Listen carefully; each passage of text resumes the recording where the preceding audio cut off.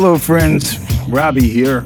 Hope you've been well, maybe even better than well, following this end of very strange year hiatus. That feels like a far more authentic greeting than Happy New Year. I was going to leave the wise-ass part of me at home today. Existential threats will do that, even to thick-skinned types like myself.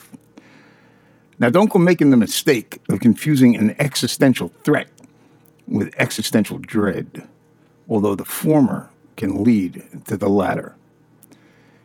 Existential dread involves questioning your purpose in life, mostly from a dark, deep place, which is a short block or two from Depression Avenue.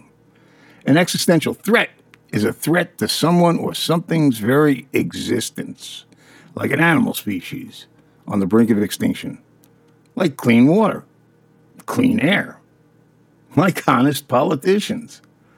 They're all on the brink, but the one that worries me the most, the one that seems to be waving bye-bye from further and further away, is the good old USA.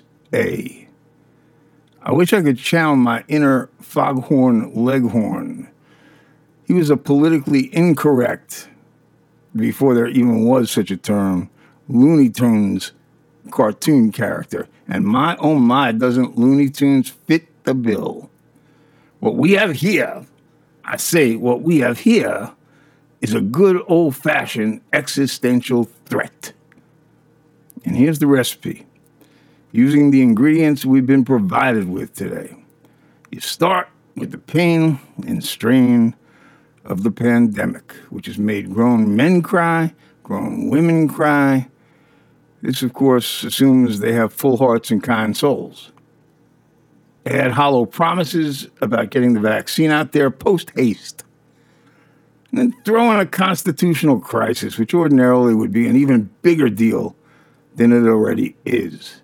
But at this moment, seems like one more pain in the neck inflicted by our own major domo bully and his little bullies, who he calls bolitos, when no one's around except for his bigot buddies.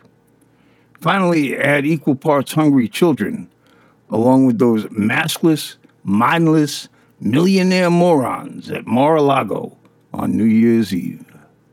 Stuff them all into a blender, set the blender on high, and let her rip for around 90 seconds. Then guzzle down that concoction of crazy.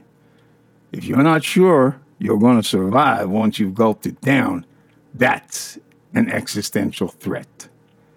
It feels to me, with hats off to Ray Bradbury, that, quote, something wicked this way comes, unquote. And that wicked just keeps on growing. It keeps on coming, and its rate of growth and its speed are accelerating. Usually it's us, the USA. We're up there with the leaders, when we ourselves aren't the leaders, when there's problem solving to be done. That was our thing. Until January 20th, maybe, 2016. But we're suffering from executive brain freeze, which is a lockdown far worse than locking down bowling alleys, ballroom dancing classes, bars, restaurants, flower shops. It's a whole nother kind of lockdown. It's a lockdown between the ears.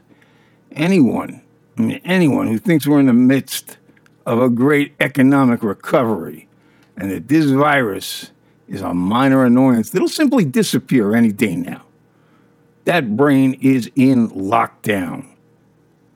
As is probably apparent, I had way too much time on my hands during the recent break in the inaction, and my idle mind became the devil's plaything, as the expression goes. And it made me the deepest shade of sad that I have ever been.